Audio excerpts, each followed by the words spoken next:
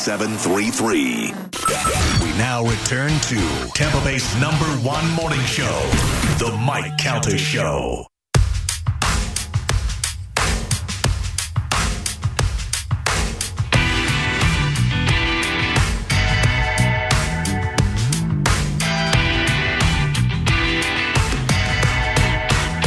I'm waking up to the strength of my faith. I am a warning of a fall into disgrace. I had become the joke I hate the most. I give and I gave until I gave up the ghost. It's a long road. It's the Mike Calta Show. It's 102.5 The Bone. That is the Hazies right there. Ken Logan, I will say this to you, what I said the other day on the show when you were not here. Okay. One of the best voices I've ever heard in music. There's a band called Red, Wanting Blue, and the guy that sings for that band, every time he sings, it melts a part of my soul. He's unbelievable. You two have that same, it bothers me that more people aren't kissing your ass. You know what I'm saying? I know. But I got to tell you though, I don't expect everybody to agree with everything that I say, but I know what I like, and I will say it when I like it, and I will say it when it stinks. And your voice has always been one of the best things for me was the one time we played the Daiquiri Shack. The first time you got up there and sang with us, and you did Jane Says, the Jane's Addiction song, where we played, and I was like, there's a couple of moments in my life that I'm like, this is it. It's not I'm never going to sell out Giant Stadium or Yankee Stadium, but I am now singing with a guy who I have always admired as a great singer, and he's with my band. Those are big moments for me in my life. I really appreciate that. Wow. And I'm honored to have you guys here today. The Hazies are here, minus the one who has a real drum. And two of them, they got a real drum. Yeah. And that's right. We're missing keyboard players. Keyboard players. You never think. He's the one that least looks like a rock star. Yeah. He's the one that's telling you guys to stop doing cocaine. I was saying yesterday that I wish to God I could remember who the band was. It wasn't a good band. I want to say it might have been John Corabi's old band, The Scream. Did you guys ever open for them? There's a good chance. We played with a lot of bands back then. It was the... do I have all the volume? Yeah, it's on the board. It's Spanish as Mike. Oh, my God. Here we go. Hello. All right, here you go. There you go. Is that better? Yeah. All right, cool. So Moose and I went to the Rocket Club, as we did often, and we went to go see a band, and thank you, dear, Universal Return of Karma, U-Rock, opened for this band. I had never seen you guys before. I'll be honest, I'd never heard of you before because I was relatively new here. So were we. Yeah, and I was like, this band. I went and put my Dial America marketing money together and bought that CD. I listened to the hell out of it, and I loved it. And then... years later, things changed, and when the Hazies came on the scene, I'm like, that's U-Rock. This is fantastic. There was a lot of those bands that, for some reason, the music scene changed, but Dolores Telescope, they were huge, and then all of a sudden everything just dropped off. And I loved the Bleeding Hearts, and then they moved back to Boston, and all these things. Everything just changed over time. But we were talking about off the air how fortunate we were, and didn't realize it at the time, to have so many live music venues here and so much great talent here doing shows. I remember one time there was a local band guy talking to Warrant backstage at ML Chasers, and they were like, can you give us any advice? Because we were really doing well here. And he said, move to L.A. And he said, yeah, but Tampa's got a huge music scene here. And Janie Lane goes, doesn't matter, you're going to move to L.A. It's where all the record companies are. It's where all the big clubs are. It's where you get signed. And the guy was so defeated, and I went, I was thinking to myself, don't listen to Warrant. They're playing ML Chasers on a Wednesday night in a town that's got more bands going on. But I don't know, things over the years. If you just moved here, you would not believe what it was like back here in the 90s. We were talking before we went on air.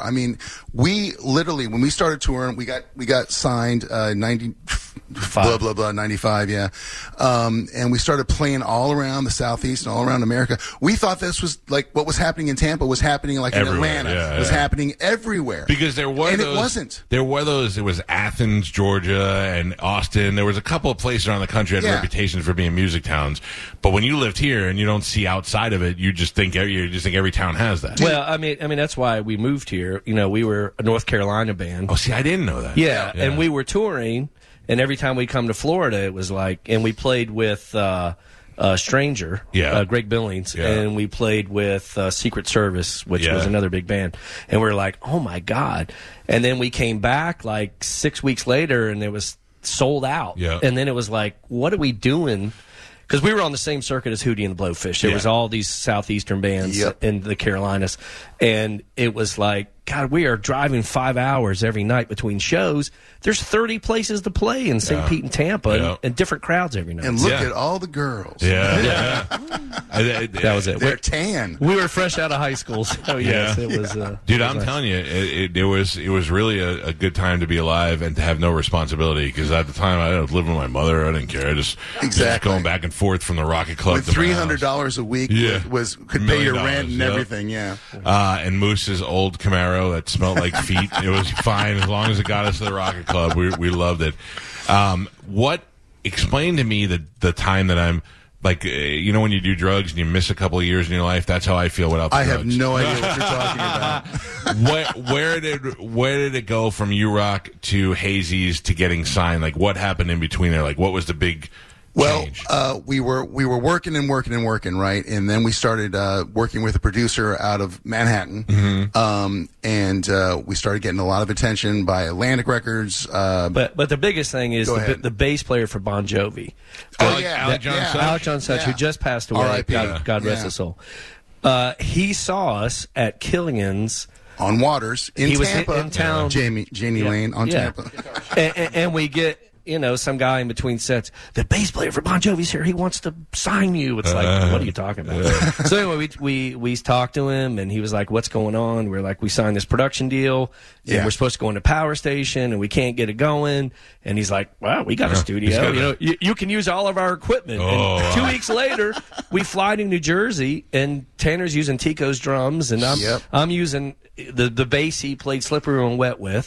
He kept bringing basses over. Look at this one, Dave. Look at this one. And so it was, you know, so that sparked something. And interesting that I'm such a big Bon Jovi fan. I do not know that part of the story. Yeah. Now, let me ask you this question about Alec John Such. Yeah. In your time with him, because he's dead, we could say whatever we want to. In your time with him, did he ever have any sort of spy cameras or listening devices? Completely. Really? Completely. He's staying at the Grand Hyatt. Yes. Okay. You know where that is. And we're up in like a conference room, and he's just walking around bugging the place. And I'm like, what are you doing, dude? Yeah. He's like, I like to listen to things. I like to do things. Wow. I'm really into surveillance stuff. And I'm like, what? You're into surveillance? Okay, cool. So now this is true. Whatever. Not when everybody has mini cameras and all that stuff. So this is like spy tech. He's got to go find this stuff. Yeah, he's no iPhone to watch it on. He's listening on some sort of other device. Exactly. It's funny because Ronnie told me that one time that when he met him, he had a camera somewhere and they were watching it by the pool. Yeah. And then I had heard from another source at the record company that one of the reasons why he left the band was because he was secretly recording conversations.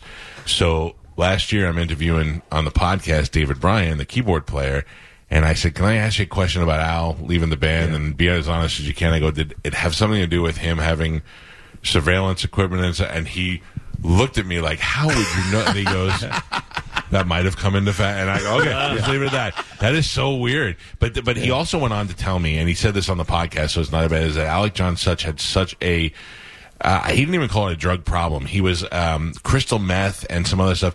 He just enjoyed it so much that they would be exhausted and they would get to a town and he would get all on the crystal meth, and then just they're all like, "All right, we're going to crash for a couple hours," and he'd be like, "I'm going to go see the town," and just run out. And they were like, we were always worried that he would miss the gig, but he always showed up on time for the gig. They said there was one time where they had a roadie ready to play bass because they didn't know where Al was, and right before the gig, he showed up. He told me that he would get to a town, he would, at the prime of our life, I would rent a Harley, I would do a couple toots, and I'd be gone for 12 hours. Yeah. I was like, you're kidding me. Nope. Yep. They said he wouldn't sleep. He would just drive around. And then, I mean, they must have, you think about the time that we're talking about here in the 90s, imagine what their life was like. They were telling me stories about golfing in Colombia. And they were like, we had a golf cart with just cocaine on it that would follow us around. I was like, man, Jesus. That must have been some time. But he got sober, and that's when we had met him. Yeah. He totally was sober when we knew him, But he would call me, and it would be like, this is the bass player for Bon Jovi, call me. But he would be like, all right, what I'm thinking is, we put Ken in this. Sorry. We're playing Killians. Yeah. We're not flying over anything. Yeah, it's like, what are you talking about? Yeah. But after a while, he was so crazy that we thought, okay, we can't. Yeah. But he was the catalyst. Hard to say no, though, to he was the catalyst. A guy who's at the top of the game like that. God bless him. He pushed the and he was a sweetheart. envelope that got us a record deal. Were you Hazies at the time yet? No, we were not. Where does that come from? Right. We were. Well, I'll tell you where it came from. Yeah. Back in the day when we first started the band, the name You Rock came out. Yeah. Right. And You Are Okay, and it was very positive, all capitals, and. It was, in my opinion, so bad you could never forget it. It was one of those things where, no matter what it really meant, it always stuck in my head. Exactly. Yeah. It's Ken's fault. He hated it. I always hated it. And the guy that signed us, David Segerson, who was the president of EMI Records, comes to me and goes, would you have any problem changing the name? I was like, nope. We're going to sign with you. Yeah, exactly. And who comes up with Hazies, them or you guys? Actually, a friend of ours in Fort Lauderdale, we were playing this band called Dore Soul, a guy named Kerry Peak. And we were just going through 500 names. We got to the point where it's like, you got to make a name. We got to decide this week. Yeah. And he said, I was like this band, the Hazies, this name. And we wanted it like a family kind of name, because, we're a family. We're still together 30 years later. Yeah. So that's kind of how it all came together. And, okay, so you get signed, and the one thing I remember is the song that was on the Beverly Hills Ninja soundtrack. Is that right? we got to go to a studio in Dallas where Pantera recorded Vulgar Display of, what's that called? Power. Yeah. Yep. They recorded that. Couldn't Stand the Weather by Stevie Ray Vaughan. Nice. And they gave us a whole bunch of money, and they said, record this. Dennis Dugan, who was the director of pretty much everything that Happy Madison, all the Happy Madison, Big Daddy, and I think that's the movie. Yeah. Happy Gilmore, and he came in and he sat there, and we had to sync up to when he gets punched in the face. Chris Farley gets punched in the face. That's when we had to start. Right. And we're playing to the video, and we recorded Turning Japanese. They gave us a whole bunch of money. We couldn't believe it. We were like, how much money? Okay. I got to be honest. I didn't even remember what song you did, but that's funny. But the reason why that was a big deal to me is because at the time now, I have not seen you guys for a while. Yeah. I'm in radio now, and I'm at 98 Rock, and I get these promotional CDs, and the Hazies are on, and I'm like, that's those guys.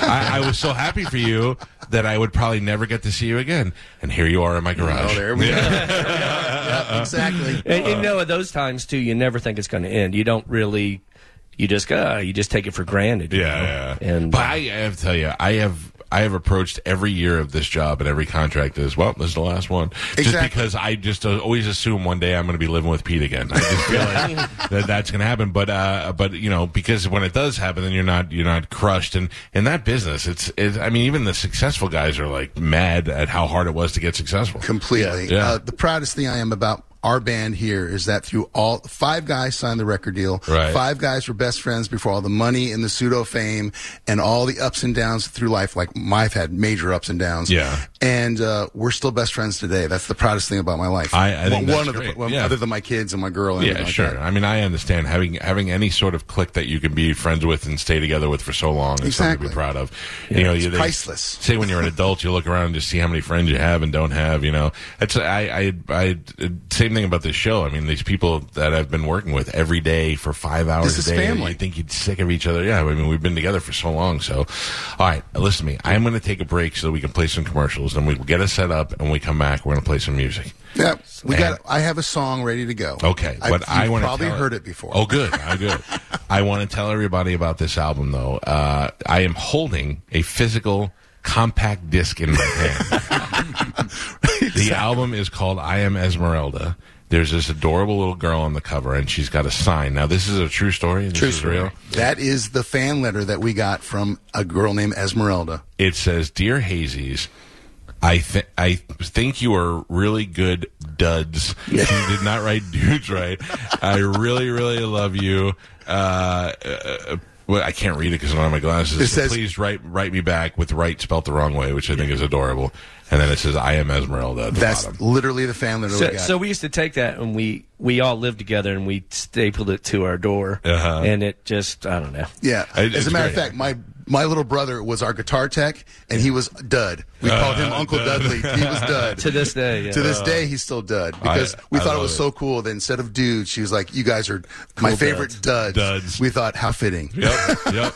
I also love you, duds. All right, so when you come back, we're going to play some music, but I want to encourage you to, the Milk Duds is hilarious, is to find this album. And I don't know where this is available, but I know that you can listen to it on all the streaming platforms. Exactly.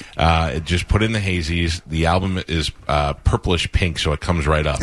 That's right. What were you going to say? We have a show tonight. Oh, it's tonight? Tonight. Yeah. Oh. That's why we're here. Yeah, no, I know, but I didn't know it was tonight. Okay, now, we talked about it earlier. A little bit, Is that the OCC Roadhouse? OCC Roadhouse. Tickets are available. It's a very great little venue. Not a great little venue. It's actually huge, rather large. But it's a nice bar atmosphere. Exactly. It's open. It's going to be a beautiful night tonight. There are VIP tickets available, and it's the general admission, I guess, is actually free. So there you go. And it's tonight. The first band is called Kind Villain. They're going to be going on at 7:30. Thank you very much. And you guys at 9:30? 9 o'clock. 9 o'clock, okay. It's literally like a concert. It will be over. We're not doing like we used to where we hit the stage at midnight. That's not happening. So all right. So now I got to figure this out. So I have dinner plans tonight, but early, 6:15, and I'm going to try and hijack. Just come on over. Yeah. Where are you going? I goddamn it, Carmen. Hey, I have a question. I have a question for you guys. I'm on the website for OCC Roadhouse. Who are these young guys in this picture here? What are you talking about, Galvin? That's what we look like now. Oh, yeah. That's so funny. All right. Well, look, I'm gonna take a break, and I'm gonna get these guys set up again tonight. OCC Roadhouse. Go see the Hazies for the first time in a long time in a large concert atmosphere.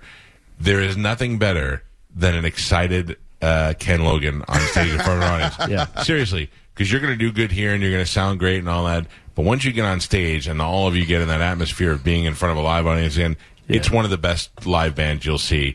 Well, I'm really going to give my wife a push to go. She's pretty cool. She's going to get her to liquor it up her dinner. She'll be like, all right, I'll go. Tonight, OCC Roadhouse. We'll take a break. We'll come back with some music live from the Hazies next on 102.5 The Bone. You're listening to Tampa Bay's most listened to morning show, The Mike Calta Show on 102.5. Everybody in your crew identifies as either Big Mac Burger, McNuggets, or McCrispy Sandwich. But you're the Filet-O-Fish Sandwich all day. That crispy fish, that savory tartar sauce, that melty cheese, that pillowy bun.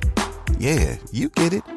Every time. And if you love the Filet-O-Fish, right now you can catch two of the classics you love for just $6. Limited time only. Price and participation may vary. Cannot be combined with any other offer. Single item at regular price. Ba-da-ba-ba-ba.